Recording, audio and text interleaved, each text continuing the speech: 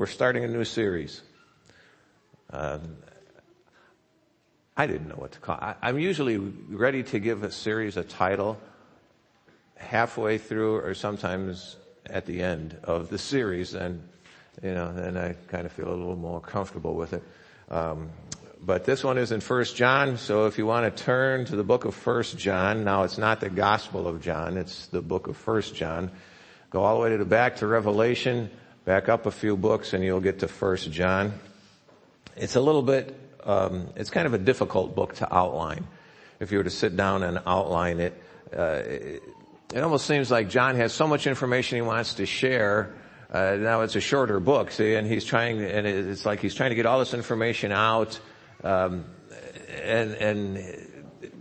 So it goes more by themes, I suppose, that are in there. Some of the themes are, false teachings or beliefs about Jesus. He addresses some of those. He brings reassurance to Christians, to real Christians. Now when I say real Christians, he tries to make very clear that this is what it means to have a relationship with Christ. And this is some of the differences that it should be making in your life. So he addresses that. He talks about the atoning work of Christ. And again, this comes up in several different places through here. He talks about the seriousness of sin. That sometimes we take sin too lightly. We aren't as focused on the evilness of sin as is the reality. He talks about love for others and the necessity for that, knowing that you're in the truth. And he talks about the possession of eternal life. And these are all condensed really in this short, we refer to it as a letter, but really, the communication seems to be more of a general writing to churches, a group of churches, as opposed to one specific church or even to an individual. You'll notice if you look, there is no personal greeting or salutation in the beginning or at the end, which is typical of when they write a letter. So it seems this is more of a general writing to a group of churches that John was not only familiar with, but concerned about. And in the early church, all the early church fathers attribute this to the Apostle John. There's some, as you look, there's some that'll say it was John the Elder, and just different things, but it just seems, there's no question, it seems that, okay, some have a question, but it just seems that it was written by the Apostle John. One of the sons of Zebedee, one of the sons of thunder. I love that. I love that title. What a great nickname, son of thunder. So the writing style, the word usage, it's very consistent with the Gospel of John. The Gospel of John was also written by the Apostle John. And, there's so many similarities there, it just seems very clear. The Gospel of John was written probably about 85 AD. And this letter, it seems, was written shortly after that, probably between 85 and 90 AD. Some of the things he does, he addresses an early form of Gnosticism. We're going to talk about Gnosticism a little bit later, but he addresses an earlier form of that. Wasn't the Gnosticism, that belief system didn't seem to be as laid out as it is in later times. So that's part of how they go about the dating of this. Let's pray, and we're going to get into the text itself now, all right? Father, thank you for who you are, and wow, it's just revealed so much in this epistle of John here. This first one, we are grateful that we have your word to guide us and to teach us. And Father, I'm a little distracted today, and that's not how I want to be. That's not what I want to be when I'm sharing your word. So I pray that you would just not only bring me into focus, but each one of us. And really the focus we want is on you and on your word. What do you have to teach us? What do you have to say to us? I don't believe your word is an old ancient book that doesn't apply to today. It is alive. It is active. It is sharper than any two-edged sword. It is something that we can apply to our life, not only for learning about living, but learning about you. And as we learn more about you, that should affect our living. So teach us, I ask. Focus our minds, our hearts, that we would not only be paying attention to you, but very open to your leading, guiding, reforming us more into your image, we pray. In Christ's name, amen. Here we go, 1 John chapter 1, beginning with the first verse. We're not going to get real far today. In some regards, well, anyway, let's go. Verse 1, what was from the beginning, what we have heard, what we have seen with our eyes, and what we have observed and have touched with our hands concerning the word of life. That life was revealed, and we have seen it, and we testify and declare to you the eternal life that was with the Father and was revealed to us. What we have seen and heard, we also declare to you, so that you may have fellowship along with us. And indeed, our fellowship is with the Father and with his Son, Jesus Christ. We are writing these things so that our joy may be complete. That's as far as we're going to get today. Now, what a great picture there, verse 4, really. We're writing this so our joy may be complete. Some people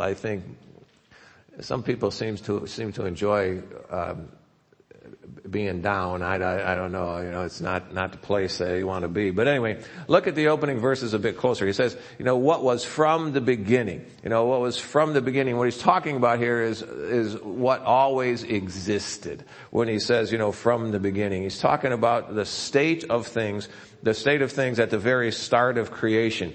And what he's doing here is he's telling us that Jesus always existed. As he goes on, he unfolds that a little bit more, and you'll see it. But he does the same thing in his gospel account. In the gospel, the very first verse, he said, in the beginning was the Word, and the Word was with God, and the Word was God.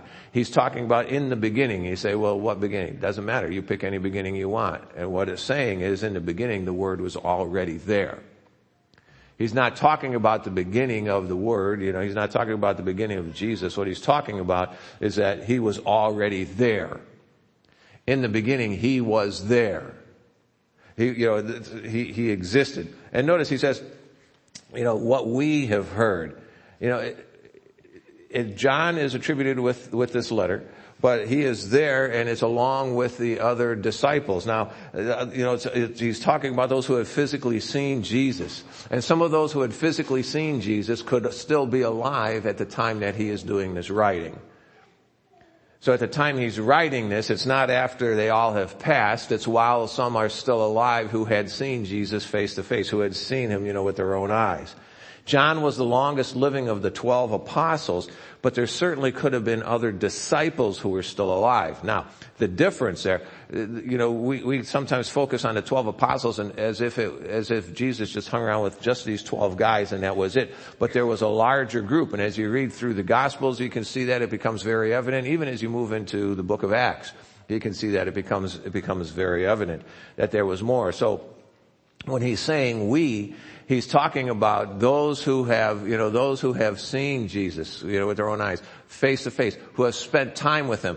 Some very closely as the apostles, others spending time, but not quite as intimate, as the relationship between Christ and the apostles. One of the things I wonder about sometimes is, did Jesus have other guys when I say guys, just take it generically, other people, in that larger group of disciples who maybe were his favorites a little bit. Now we like to think that Jesus doesn't have favorites. He loves everyone, but some of us make it real difficult for him to like us. Don't want to hurt your feelings. So when he's saying we here, he is speaking not only for himself, he's speaking for those, who had seen Jesus, and those who had, physically been there.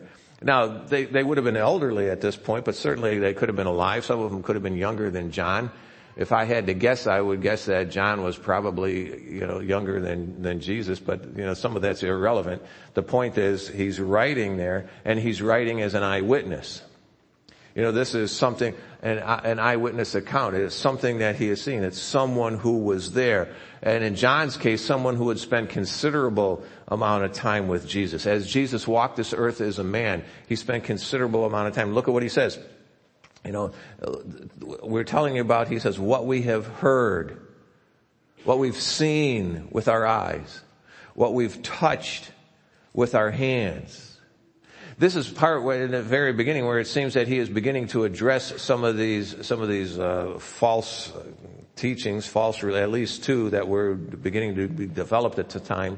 One is docetism. Now, you can write these down. You don't have to. This is just to help you get a handle on the book a little bit more, so that as we continue to move through the book, you will see and you will understand more what he's talking about. That's the only reason I'm bringing these things up for you, is so that it will help you to grasp a hold of why he is saying some of the things he is saying. But the docetism said that Jesus didn't really exist as a human. He only seemed like a human being. He wasn't really a human being. He just seemed like a human being. Now, to us, when we hear some of these things, it sounds ludicrous, but, there are people who believe that, and there are still people who believe it. So what they're saying, then, what docetism is saying, is that there was no incarnation. There was no enfleshment of God. That Jesus really wasn't born, as we just saw, that Jesus really wasn't born, because he never became a man. And then what it also implies, and what also comes because of that, is that there's really no Savior to die on the cross. You see, because if he wasn't a live human being, then there was no one to die on the cross for our sin. And docetism said that Christ only seemed to die. It just seemed like that. He couldn't die because he wasn't really a person. Now, you can say, well, that's old stuff. No, this is very similar to Christian Science today, to some of the beliefs that Christian Science has. The other thing he was addressing was Gnosticism, which I mentioned to you before. And, they believe, Gnostic belief is that salvation comes through some enlightenment, some enlightened belief. That you get to a place where you have some special form of knowledge, and now that special form of knowledge is only given to those who are part of that group, you see. If you're outside of that group, then you can't have that knowledge. I mean, this is what Gnosticism is saying. This is very similar to Scientology and Mormonism today. A lot of similarities there. So when he's talking about these two things, as he's going through these, they very much talk about some of the things that we see and some of the beliefs we come across today. And John confronts both of these false teachings by saying that, he and others had heard, seen, and physically touched Jesus. That he was real. John chapter 1 again, in the 14th verse, that first verse we looked at, in the beginning was the Word was with God, and the Word was God. Then you keep reading, and down in verse 14 it says, the Word became flesh. The Word, and he's talking about Christ, and this is where it becomes real apparent. He came flesh and took up residence among us. He was here with us. And he says, we observed his glory. We saw what was the glory of the one and only Son from the Father, full of grace and truth. That eternally existent Word, the one who existed in the beginning, took on full humanity. Now, he took on full humanity, yet he did that without sin. He was fully human, and yet he was also fully God. And it tells us in Philippians, that he chose not to use all of those attributes, qualities of God for a time, but he was still God. And you see some of that. You see some of those attributes more than peak out. A little bit later, it's early in the Gospel of John, but Philip comes to him and he says, I saw you while you were under the tree. Ooh, how could you do that? He says. We read in the Gospels too, where it says that Jesus didn't trust himself to him because he knew what was in man's heart. How could he know what was in man's heart? You see, because he was still God. He came and he took on flesh. And it was in that flesh that he became the sacrifice for our sin. I like the way that it says here in this verse that he took up residence.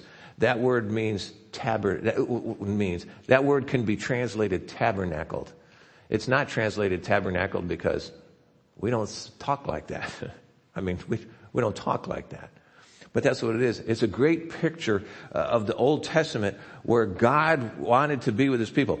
Think through the Bible real quickly here. Like they said, here's the fast version. So here's the fast version. In the beginning, God created the heavens and the earth. Genesis chapter 1, verse 1. And what did he do? That he created this garden. Why? So he and man could live together. He has a garden, and he and Adam and Eve, and they met, and they would be in there, and they could be together. Then sin comes. Sin comes, and God can't be in the presence of sin, and so what you have then is that separation of God and man due to sin. But then what happens? Then as a nation, he raises up a nation. God raises up a nation, and as he raises up this nation, and he wants to be together again with his people, what do? They built the tabernacle. That place where God resided, then they could come in, and it says, that the cloud came and filled, and the glory of the Lord filled that. Well, does that mean God was confined? No. What it meant was now the people could have a tangible thing where they could go and they could realize, I can be together and I can fellowship together with God again. Well, then what happens? Well, as we saw is when we were in 2 Chronicles, they didn't do so well. Sin came in again, the nation explodes, and is fractured, never, and not brought back together again as one whole nation of the 12 tribes again yet. And, it's just blown apart. And God still wants to be with his people. So God comes down and lives to be with his people.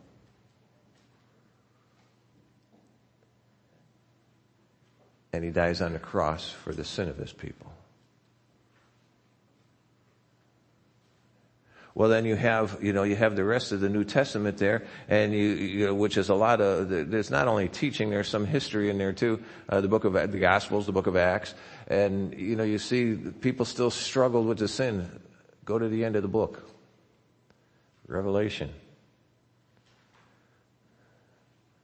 And what happens? The new heaven and the new earth, where God and man can once again dwell together. There's your picture that he tabernacled with us. It's that Old Testament picture of dwelling among his people. They would, the folks that he wrote to would be very clearly reminded of this, very clearly. And they had the Feast of Tabernacles, every year. But it says, the verse also says, that we observed him. We observed him. That word means to contemplate, to view attentively. Now, that is the same word in John 1:14 as you see in 1 John 1 verse 1. Where he says, that we observed him.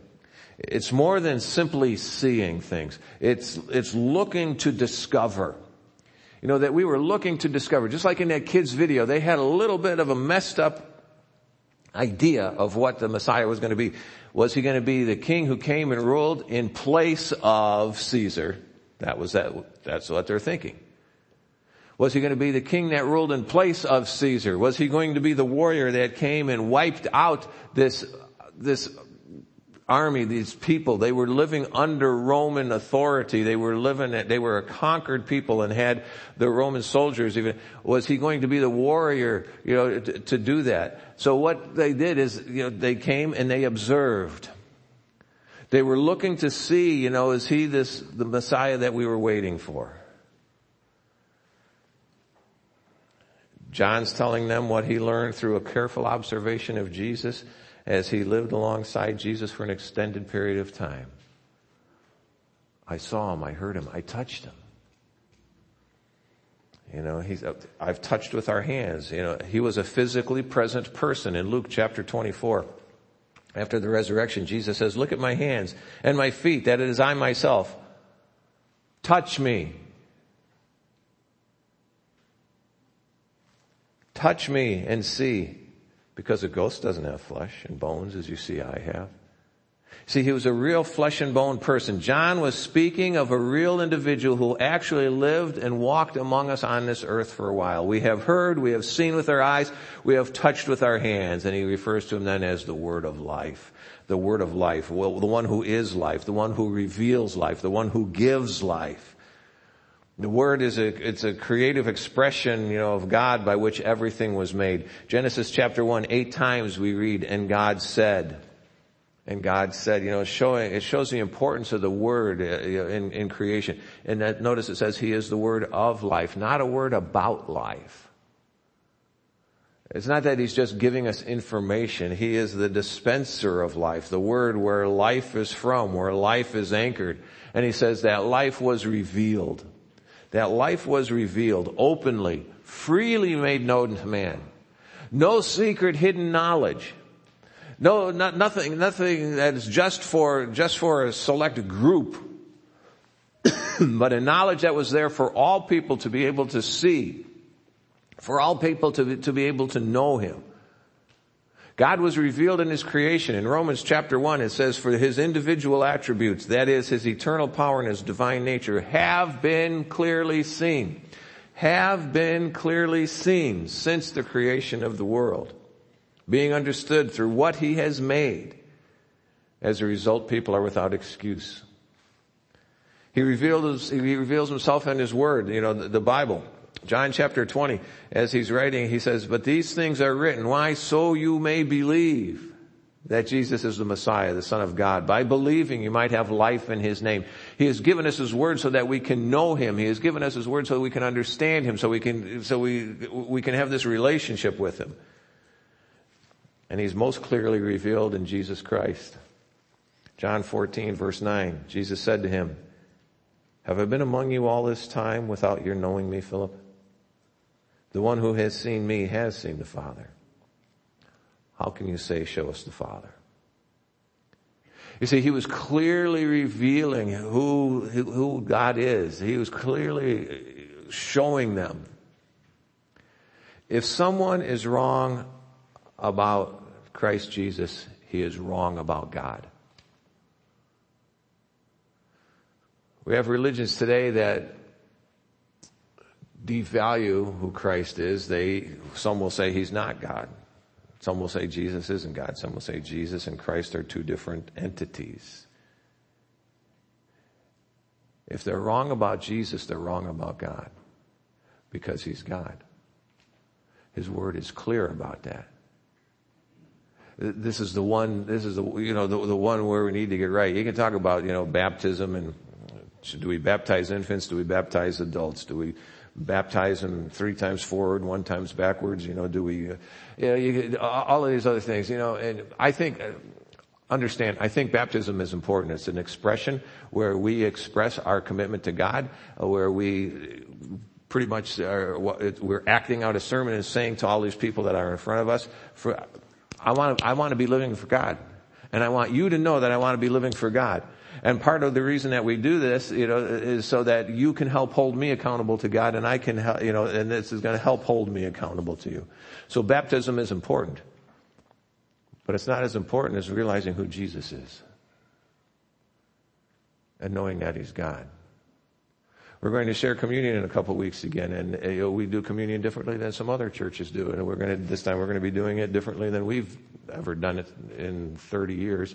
And but what are we doing? We're remembering Jesus Christ in communion. To how we go about it, don't focus on that and get lost on the why we do it. We do it to remember Jesus Christ, and who He is. If someone's wrong about Christ and you get that wrong, you're wrong about God. Jesus is the final and complete revelation of God to man. He's the life that was revealed. He's also the life, this life that we have is experienced. John had a personal encounter with Jesus. He said, I'm telling you about somebody that I've heard. I've heard Him.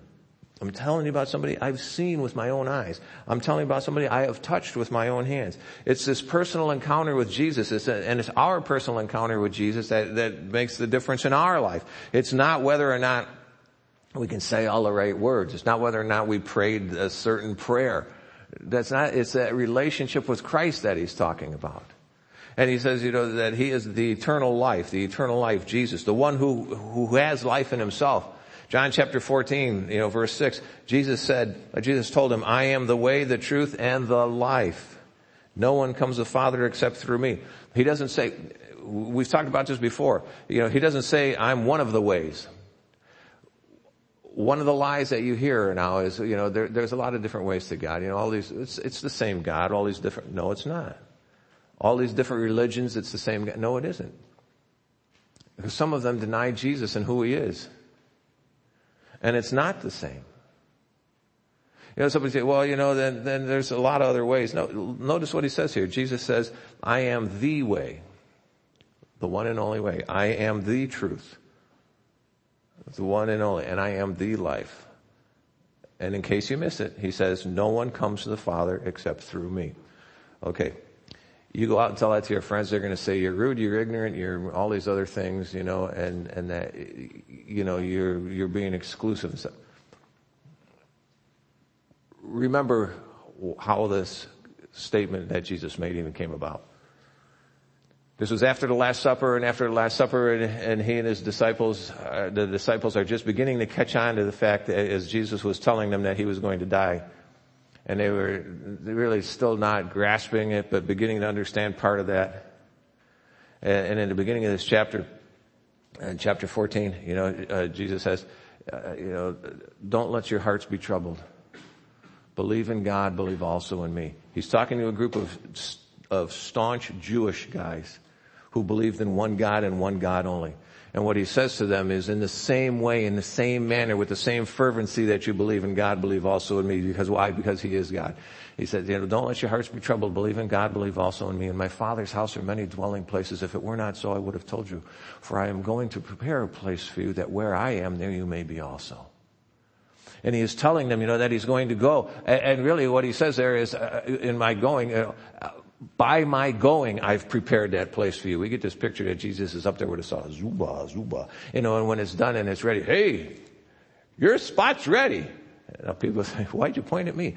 I'm just saying. That's not what it is. It's his going that prepared that way for us. And why? So that where I am, there you may be also. So that we might, this isn't the word, but this is the picture, be tabernacled together. Okay, so then Thomas says, Lord, we don't know where you're going. How are we going to know the way? Ding, ding, ding. There's the answer. This is what he said. It's not Jesus trying to be rude or ignorant. It is Jesus trying to be clear, very clear on how and where they're going to meet. Donna and I meet for breakfast sometimes, and we go out for breakfast, and what we do, we exchange information, and where do you want to go? Oh, what part of town are you going to be in? So we do that, and then we settle on a place, and whoop, right there. Why? Well, because the goal is that we could meet together. That's the goal. So we're real clear with each other on where it is we're headed to and where it is we're going. Thomas says, Lord, we don't know where we're going. How do we know the way? Ding, I am the way, the truth, and the life, and no one comes. I'm pointing to a monitor. No one comes to the Father but through me. He is being as clear as he can be here. He is the source of eternal life. He is the sovereign over life. 1 John, a little bit later, we're going to get to this in who knows how many weeks. And this is the testimony. God has given us eternal life, and this life is in his Son. That is where the source of life is. And I love, when he talks about eternal life. Eternal is something that always existed. Theologically, eternity spans this way, both ways, not right and left. Goes both ways.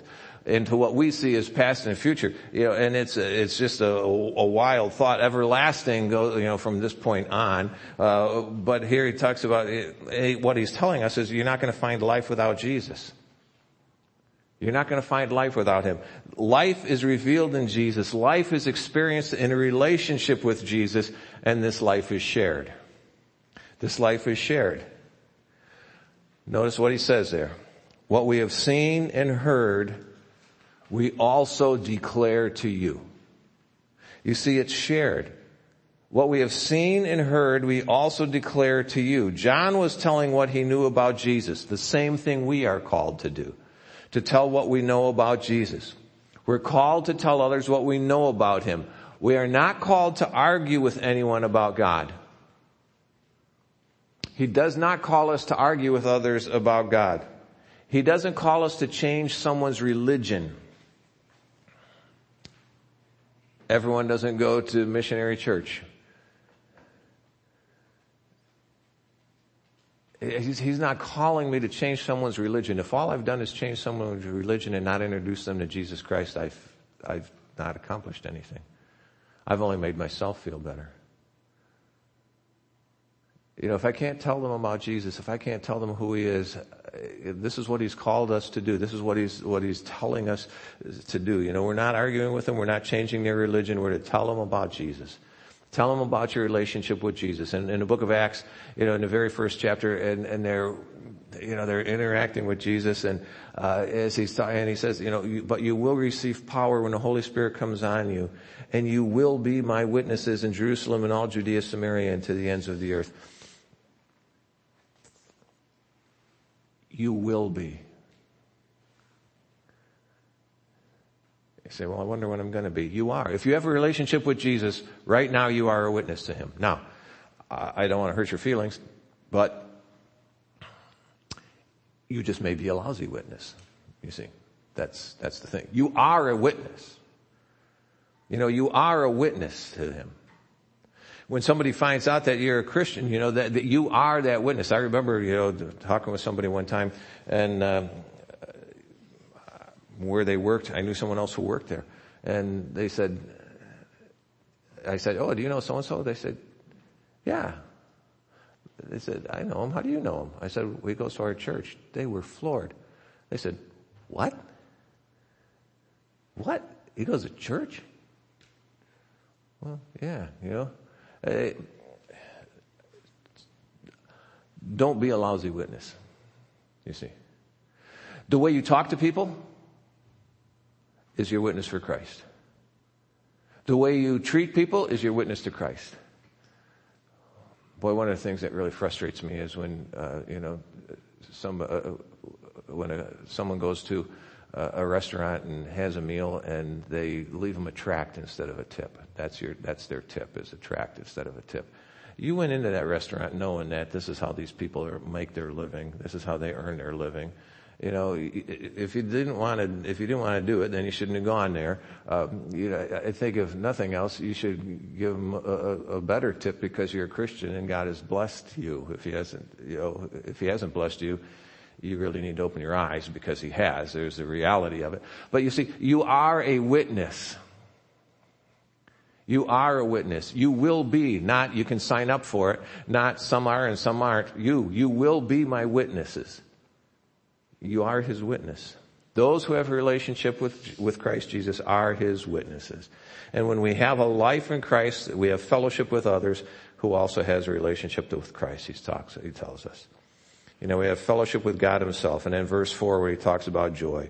That joy is that byproduct of fellowship with God. John chapter 15, he says, I have spoken these things to you so that my joy may be in you. And your joy may be complete, may be full, may be overflowing, that there's nothing lacking in there. You say, well, my joy isn't there. That's because sometimes we put our joy on things instead of the person of Christ. Or we even put our joy on people. You don't have to raise your hand because every hand here would go up. Have you ever been hurt by someone? Yeah, we have. Have you ever been hurt by someone you love? Yeah, we have.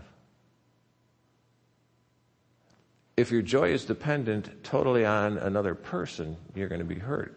if your joy is tied to Jesus Christ, does that mean it doesn't hurt when people that you love and care about, are mean? No, it still hurts. What it means is I'm not devastated to the point of oblivion. That I know where I can turn to. I know who brings that joy. I know that source of joy. I have written these things, spoken these things to you so that my joy may be in you and your joy may be complete. John, this writing here of John, it's an eyewitness account, so we might know that Jesus, might know about life, and that life is revealed in Christ Jesus. Life is experienced in a relationship with Him, and life is shared with others who have that relationship with Christ Jesus. He talks about that fellowship with one another. We're going to get into that in the weeks ahead. We get to share life with God Himself. God wants you to know this life. We're going to continue on in this book in the weeks to come. Take some time, read through it. It's not a long book. Read through it, and you'll probably preach a better sermon on it than me, and that's okay. Know this life. God wants us to know Him. Let's pray. Father, thank you for life that is ours in Christ. We don't get it and understand all of it, that's for sure. We struggle sometimes to find that joy because we get distracted. We get our hearts and minds tied up in other things. But let that joy that is ours be made more and more complete because of you. And our relationship with you is a gift. Thank you for that. Help us to see that as we go from here today. That each day, Lord, help us to not only know that joy, but to see your love and care for us. And to take joy that we have the privilege, honor of having a relationship with you. Thank you for that, Lord. And we pray in Christ's name. Amen.